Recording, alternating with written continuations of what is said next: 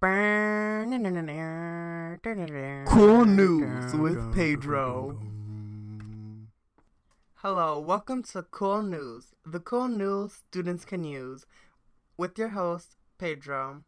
For world news, Johnson & Johnson vaccine has been paused worldwide due to a rare blood clotting issue. 6 cases of blood clotting and more than 6.8 million were detected. The J&J vaccine was cleared in the United States on February 27th and has administered in 3% of immunizations given so far. All 6 cases were women between the ages of 18 and 48. Agencies are reporting that their symptoms appeared 6 to 13 days after being vaccinated. For international news, Brandon Scott Hull is being accused of opening fire at FedEx facility in Indianapolis on Thursday night, killing at least 8 people and injuring a number of others.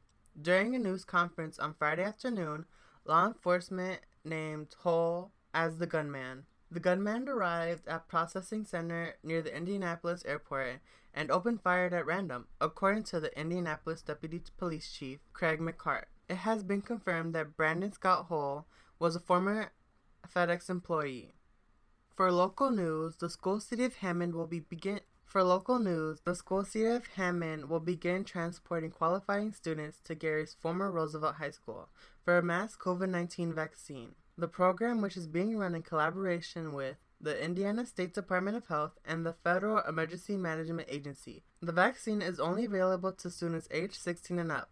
Transportation to the site from their home school is being provided by the bus. Weekly weather with Pedro.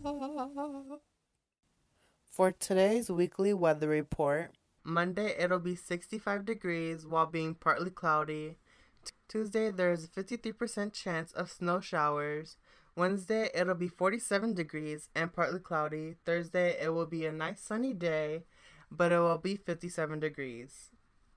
Friday there's a 30% chance for AM showers.